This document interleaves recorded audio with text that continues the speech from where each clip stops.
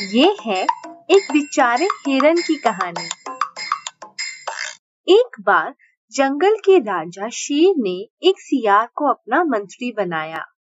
सियार जहाँ कहीं भी शिकार देखता, तुरंत शेर को खबर देता।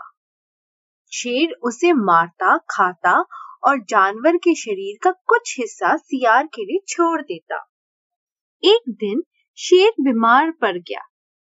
ऐसी हालत में वह शिकार नहीं कर सकता था, इसीलिए वह सियार से बोला, बीमार और भूखा हूं मैं। मेरे लिए कुछ भोजन की व्यवस्था करो। सियार शिकार की खोज में चल दिया। बहुत खोजने के बाद उसे एक हिरन दिखाई दिया। वह उसके पास जाकर बोला, हिरन भाई, शेर तुम्हें अपना मंत्री बनाना चाहता है, इसलिए तुम मेरे साथ चलो। हिरन उत्सुकता पूर्व बोला, क्या सचमुच जंगल का राजा मुझे अपना मंत्री बनाना चाहता है? ये तो मेरे लिए बड़े सौभाग्य की बात है।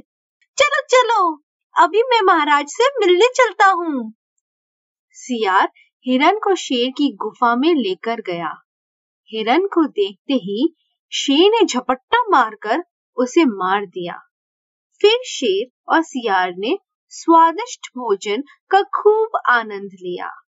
बेचारा हिरन भूल गया था कि लालच का फल बुरा होता है और कोई भी व्यक्ति अपनी मूल प्रवृत्तियों को नहीं छोड़ता है। इसीलिए हमेशा समझदारी से काम लेना चाहिए।